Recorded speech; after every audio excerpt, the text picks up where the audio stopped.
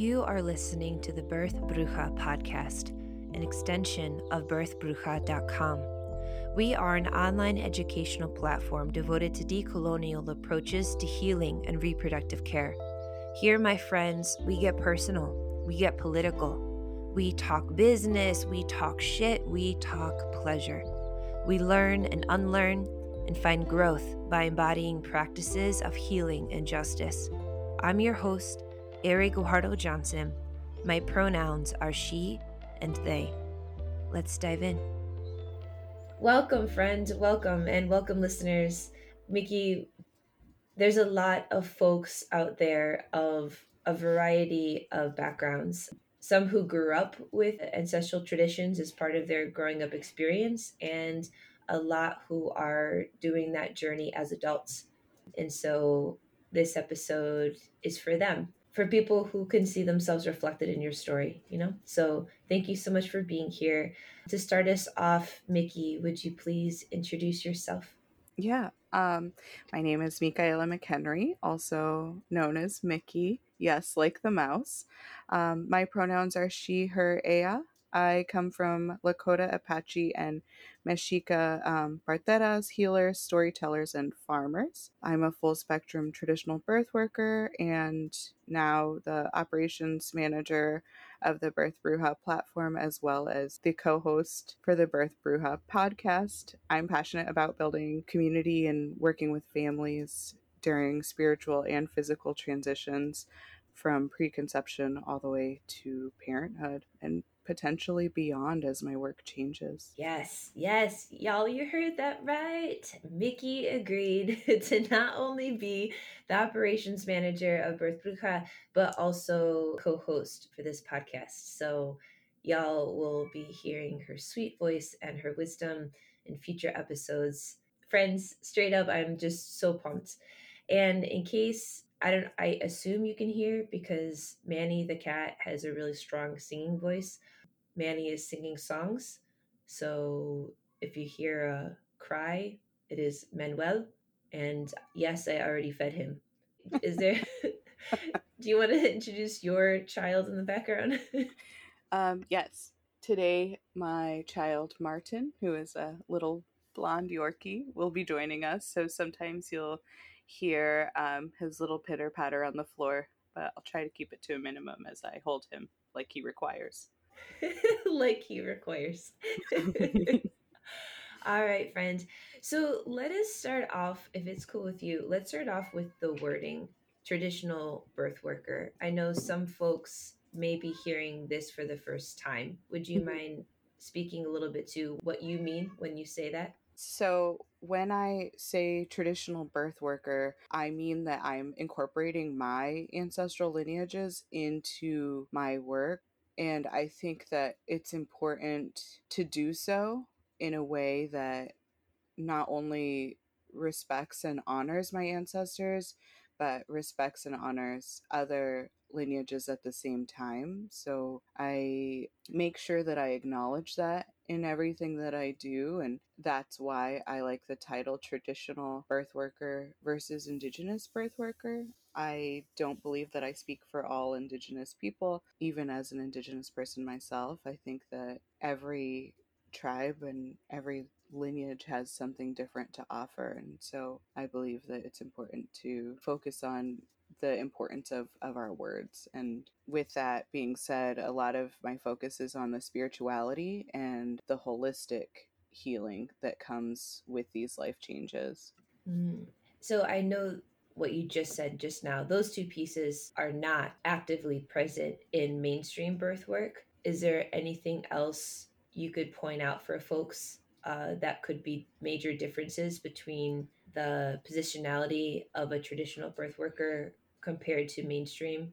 Yeah, I would like to point out that I am mainstream trained because I thought that that was necessary, and it's actually not. So I was traditionally trained and I kind of like fell into this naturally. However, I thought that in order to charge for my services, because I didn't know the term doula at the time, I thought in order to charge for my services that I had to have this special certification.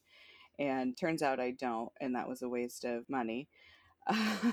For me, when I think about traditional, it's knowledge that's passed down. For example, like a partera, and that's where my knowledge comes from, is a partera and my grandmother and in my family. And it's really important that that knowledge is passed down so that we can continue to use it for future generations. And I was doing the work well before I even knew what the work was. I didn't have a name for it, and I started Googling, like, how can I charge for this? Because I'm beyond a babysitter, I'm beyond a newborn specialist. And I was finding that when I was coming into homes, I was doing more caretaking of the parent, of the birth giver, than I was of the baby. And don't get me wrong, I love babies. I think babies are the best after dogs. Um, but I found that I was using this knowledge that I had, and I thought it was normal to treat birthing folk like this. Like, I just assumed that that's what you did. And especially people that come from Latin American or even Latinx culture, it's known that when you have a baby, there are special rules that a lot of people follow. One of them being like the cuarentena, and that's the 40 days after postpartum. And essentially, the birthing person is given time and space to bond with that new baby and with their partner. And things like cooking and tending to other children can often be left to family members, and that's totally normal and not unheard of. And I think with the westernized family unit, you're seeing more and more where a birthing person and their partner are essentially left to fend for themselves, and it can be really hard. And I was finding more and more that there was an interest in what I was doing across all sorts of people with different backgrounds, and people were wanting to pay me. And I was like, my reaction was like, you can't pay me for this, it's medicine. And apparently they could, and they wanted to, and I shouldn't take the joy from others for Mm. repaying me. I was wondering if you could first begin with some of the earliest memories, because I know a lot of folks who are raised in Western, right, colonized culture, Mm-hmm. birth is something that is never discussed, especially in childhood. It's literally deemed inappropriate, Yeah. right, for children to witness or be present for or really discuss. And so for many folks, like, they can't fathom what it could be like to grow up in a space where, you know, pregnancy, birth, and postpartum is just woven into the fabric of life. So I was wondering if you would please share, what are some of your earliest memories of this sort of birth culture? One of my favorite ones, because it's been coming up a lot for me lately, is my grandmother would dream of fish when someone in our family was pregnant. And I remember sitting at the table, and I'm the oldest of all the grandchildren and of my siblings, obviously. I had a little brother at the time. Like, my brother had already been born, I was probably about 5. And my grandmother and I were sitting at the table, and my aunt comes in and she sits down, and my grandmother goes, "Are you pregnant?" And my aunt's like, "I don't think so." She's like, "I dreamt of fishes." And I remember being like, "What does that mean?" And like, understanding that at the time, like, understanding that dreams were a way of communicating with ancestors, and understanding that as a child I thought was totally normal, right? And so I wanted to dissect that further and, ask questions like any curious kid, like, how do you know that that's what that means? And my grandmother said that every time she's been close to somebody that got pregnant, including her sisters, she would dream of fishes. And I don't think she delved into the symbolic meaning of it. And if she did, I was too young to remember that. But every time my grandmother would want to share a dream with me, I always assumed it was going to be about fishes. But my aunt was pregnant, and it just was thinking, like, how did she know before my aunt took a test, right? And trusting that my grandmother was right in a society that tells us like everything needs to be proven scientifically. And I think that that moment and that time, realizing that like other kids didn't have that experience when I went to school, I I don't know why. I remember telling somebody that my aunt was going to have a baby, and they asked if she went to the doctor, and I was thinking like, no, she's not sick. And realizing that people went to the doctor to find these things out or to receive care, and me being like totally blown away by that, because I thought that you went to the doctor if you were sick, or like just a checkup. I didn't realize that pregnancy required a doctor visit. And if that is something that makes somebody more comfortable, or I'm not saying that that's not okay. I just, in our family, that wasn't the norm. And I just kind of was the helper for everything. We were very close, my grandmother and me, we still are. And any baby that came around, I learned how to take care of, and I learned how to help prepare foods and teas. And my earliest memories of doing that and spending time in the kitchen and in the garden, I was kindergarten age or first grade age. And as I got older, which is common, I think, in a lot of Latinx families, is I kind of became like the second mom to my siblings and my cousins, and a lot of eldest daughters fall into that role, but it just seemed so normal. And as I got even older, my friends started having babies, or classmates, and I just knew things. They would ask questions, or they would make a comment, and I would say, "Oh, that means XYZ." And I remember people being like, "But you don't have children. Like, how do you know this? Did you read a book?" And I'm like, "This is just ingrained into me, and part of who I am." And people were grateful and hungry for that knowledge and willing to listen. And it was the first time in my life that I really felt like I knew what I was doing. I always wanted to take care of people, but I didn't know how or what that would look like. And I was in college at this point. I had no idea I could make a living or have a career, I guess you could call it, out of birth work aside from being a midwife. And I didn't want that part. A lot of my focus is on postpartum, and that's the part that I really love and I put a lot of work into. And I didn't know that people were going to pay for. I just thought people got nannies or took their kids to daycare if they needed that, or their families helped them. That was a big assumption that I was very wrong about.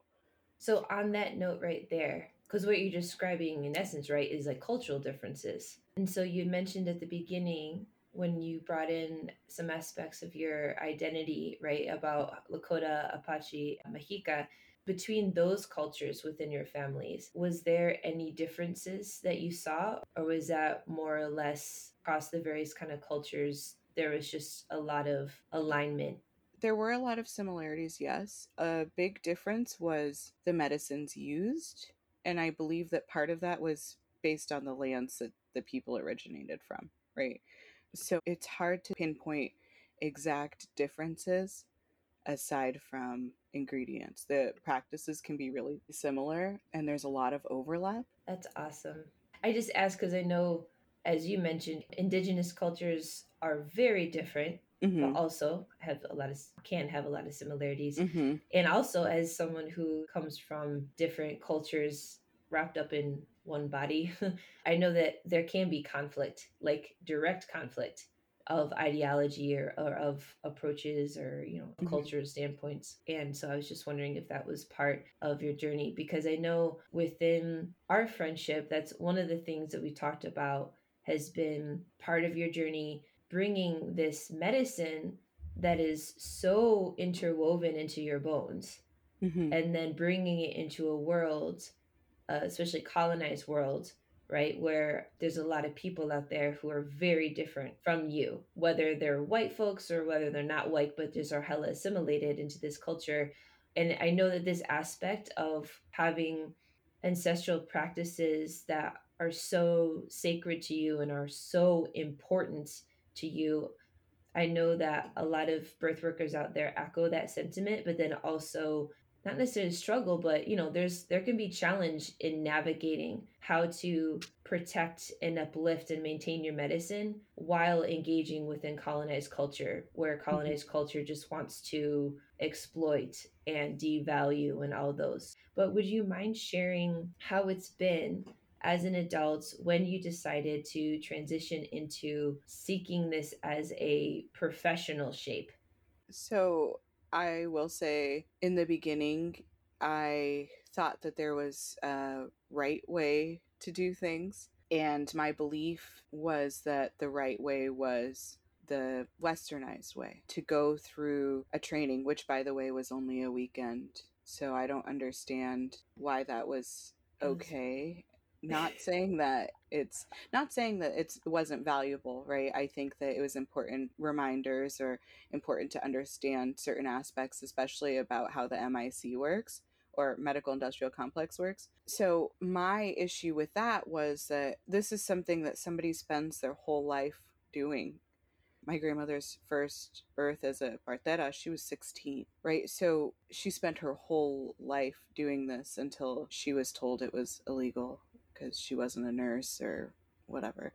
So I thought that there was a special way that I had to do this, and I thought that it was a westernized way. So I kept searching for how do I do this, or what is this work that I'm doing. And I was being told that a lot of the things that I assumed were normal or thought were normal in the caregiving aspect that I would do for clients was bad, that I wasn't allowed to do that, that it wasn't in my scope, that I wasn't trained to do this, or that I wasn't knowledgeable enough to share this. And I really struggled. I struggled to find clients because I think I was so resentful of the fact that I was being told that if I practice in this aspect or if I practice using this certificate, that I could only do so much before I was breaking rules. And I was definitely feeling lost, like I did the wrong thing. Like, this isn't what I want to do. I don't like this. I don't think it's okay. And I really struggled with that because I kept thinking, like, why can't I just do what I was doing before? And then I realized, like, who's going to tell on me? Not not that like I'm doing something illegal or wrong, but who's going to report back to the certifying agent and be like, she made me tea and said it was good for XYZ, so she was doing something outside of her scope.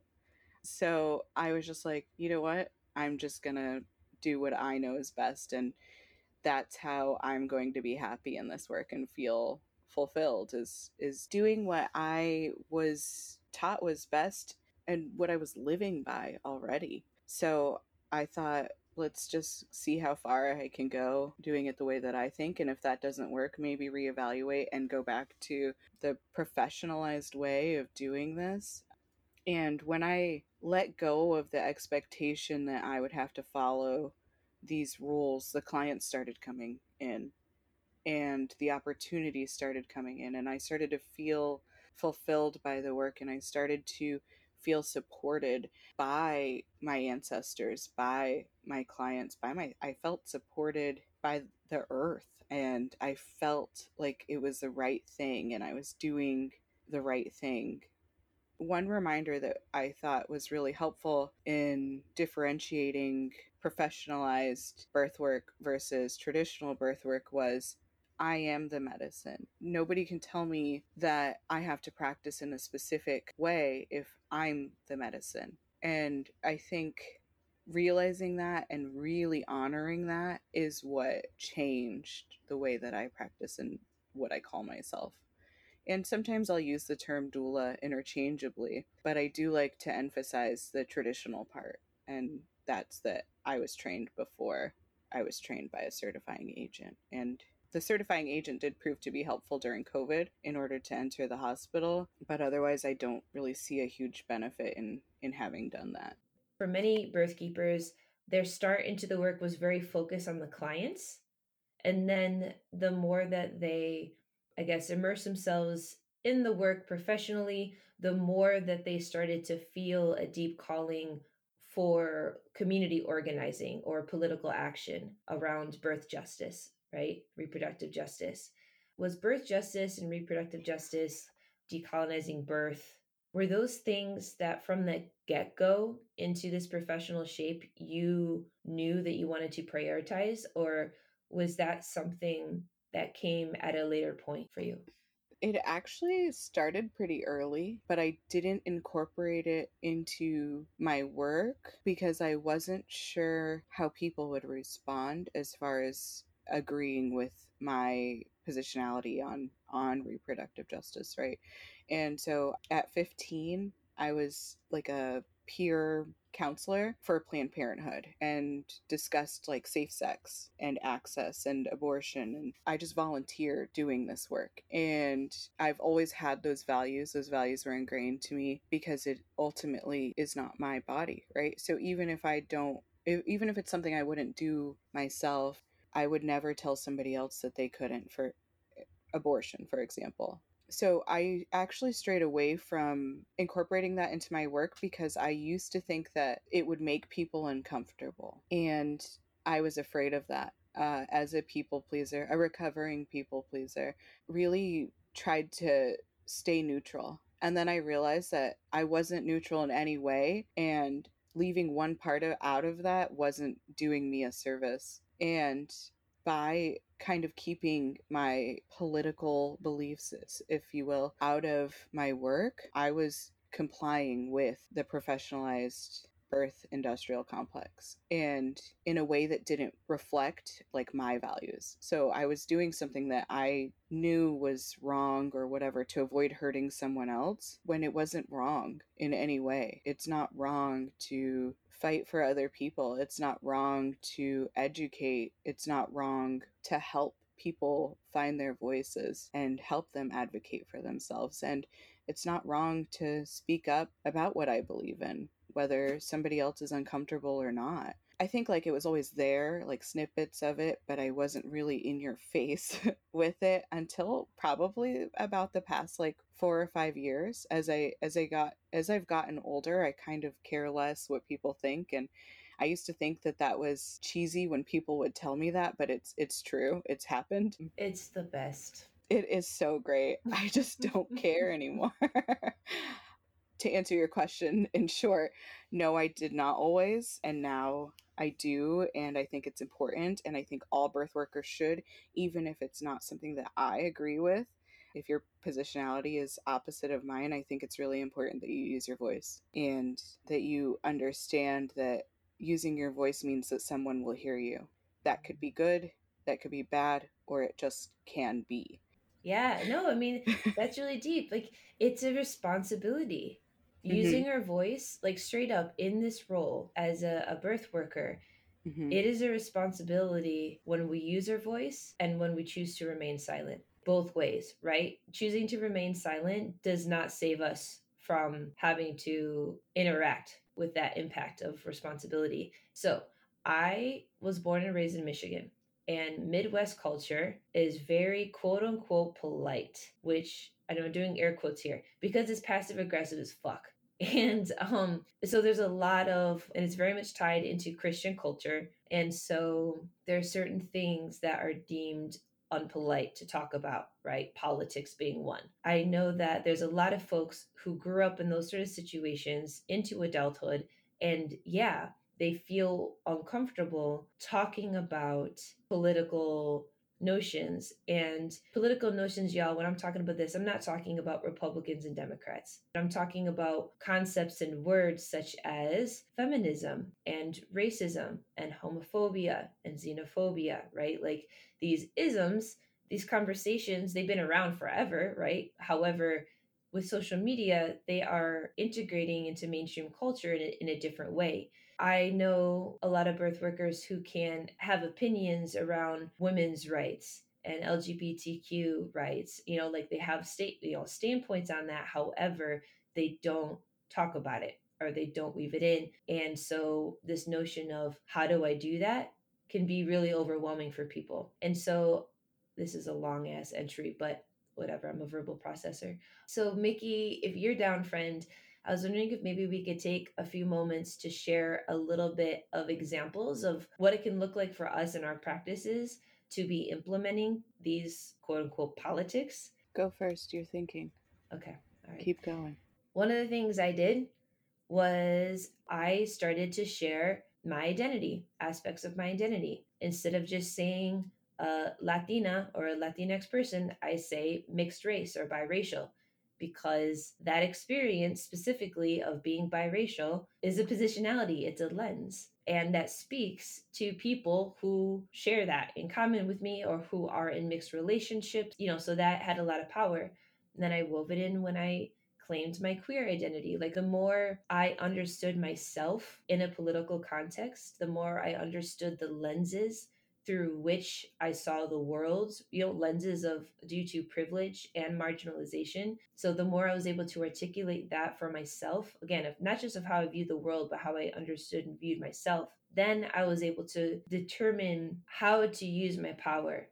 I was able to determine to navigate like the uncomfortability of people thinking less of me or thinking differently of me, like navigating that tension versus actually embracing the fact that if people, especially right, I'm back in Michigan now, so if people out here are uncomfortable with the fact that I name that I'm queer in my bio, or I name my race, right, that are being mixed race, if I bring that up, then actually now where I'm at is that gives me power, because that means that I probably, or actually fully, don't really want to work with those folks, right? I don't want to prioritize my time and energy for that, because there's a lot of other people who could see themselves reflected or appreciate that positionality and would want to work with me because of it. So like that was one example of weaving in quote unquote my politics into my doula practice.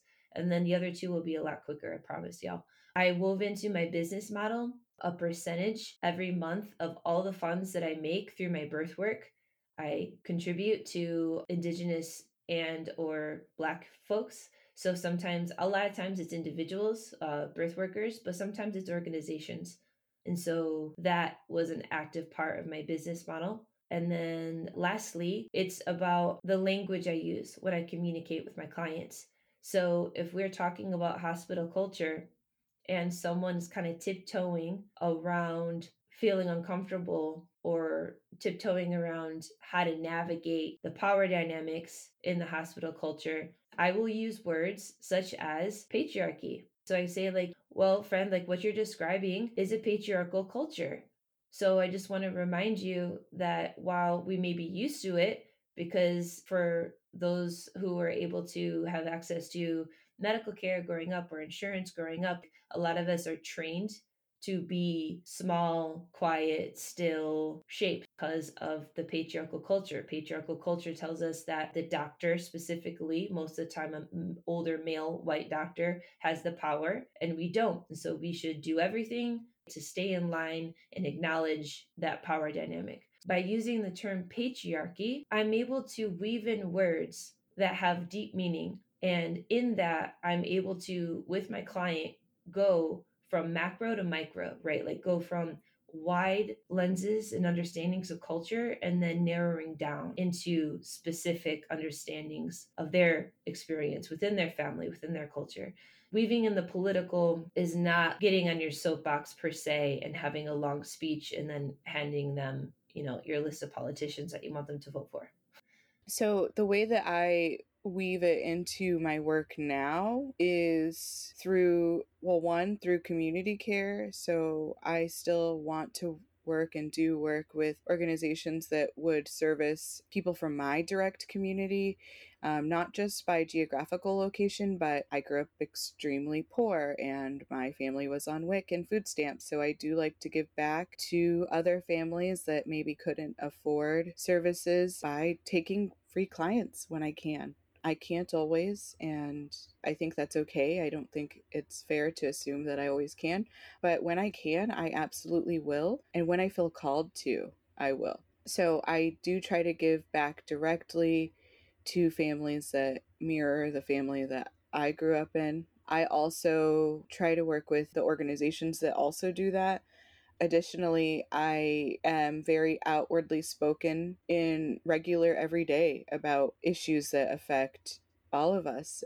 Systemic oppression, right? Poison within assimilation and academia and all of that. And it's just a part of who I am. I've embodied it so much that these conversations just kind of fit in naturally. And like you, Ari, if somebody is having trouble naming the experience or putting that together, I do like to help pointed out. Like, it is patriarchy, it is racism, it is homophobia. And having those conversations openly and honestly gives other people permission to have their conversations and live their truth openly and honestly.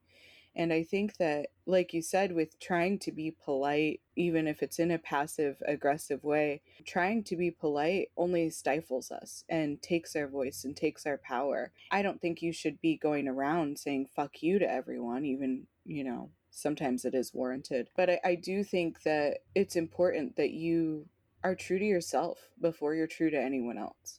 So it is important to have those conversations. And I think that is one of the easiest things that us as birth workers and doulas and midwives and whatever your title, that's the easiest way that we can weave that into our practices, is having those open conversations, is giving back to our communities and to our clients and to our families and to ourselves, and believing in ourselves and trusting ourselves enough that our position on these issues and our understanding of what it looks like to break down colonial systems and why that work is important, trusting that we know those answers and that we do have the power to make a change, even if it's not a huge visible change, right? Like, even if the whole hospital system isn't destroyed, we can make change if we keep embodying and having these conversations and speaking our truths. We can make change even if it's just for one person or one family. And I think that a lot of people get caught up in the overwhelm because they're not seeing these results as remarkable, but they're remarkable for somebody else because it changes their whole life. I think even beyond conception, right? Having these conversations with people, that they understand their options for birth control, and that if they don't have access to it, ways to get birth control, whether it's synthetic birth control or natural birth control, or what are their options for contraception in general. That conversation can be really uncomfortable for people, especially young people, especially religious people. And it's our duty to make sure that people have the knowledge. And that's all I have. And that's all I have to say about that. Man, oh, that was so beautiful. That was so beautiful.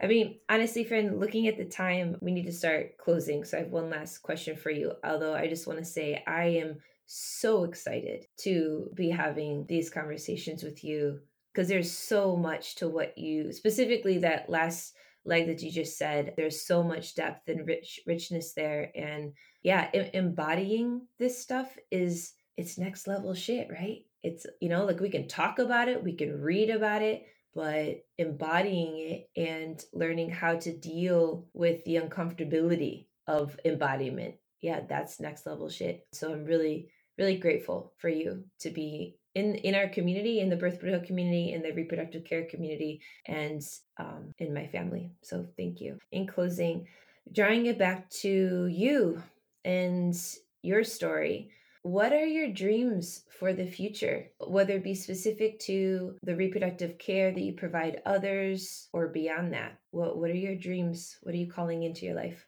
I have so many dreams, but I'll share my dreams in regards to the work, since that's what this conversation's about.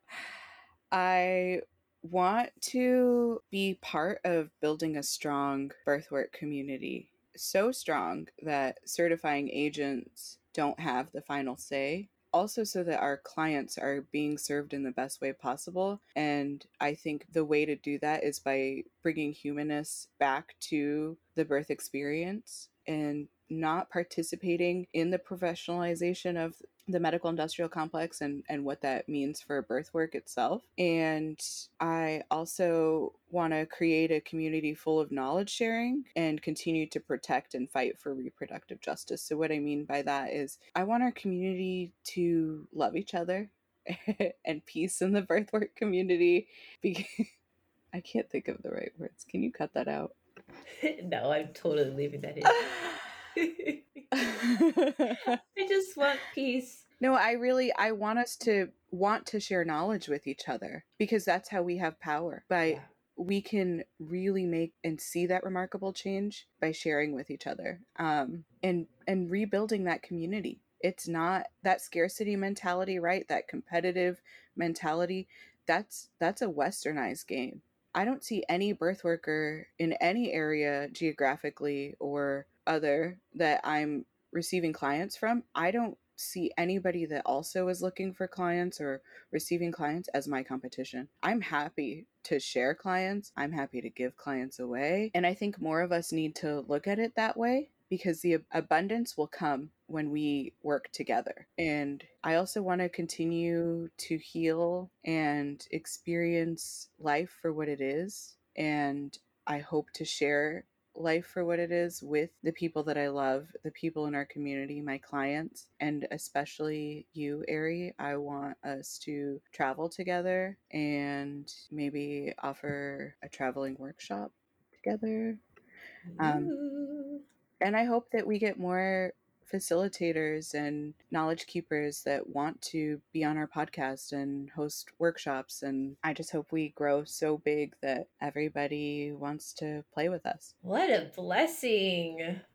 Oh, may it be so. May it be so. Thanks for listening to the Birth Bruja podcast. Be sure to check out show notes for a list of resources mentioned during today's episode. Are you interested in learning more about the intersections discussed today? Visit birthbruja.com. We are an online educational platform devoted to decolonial approaches to healing and reproductive care. Offerings range from pre-recorded courses, ebooks, live workshops, and more. Want to keep this podcast running? First, be sure to subscribe and leave a review on your favorite listening platform. Second, visit birthbruja.com and check out our store to purchase apparel with one of many badass designs. Until next time, friends, thank you for all the ways you show up in this world. Blessings and gratitude.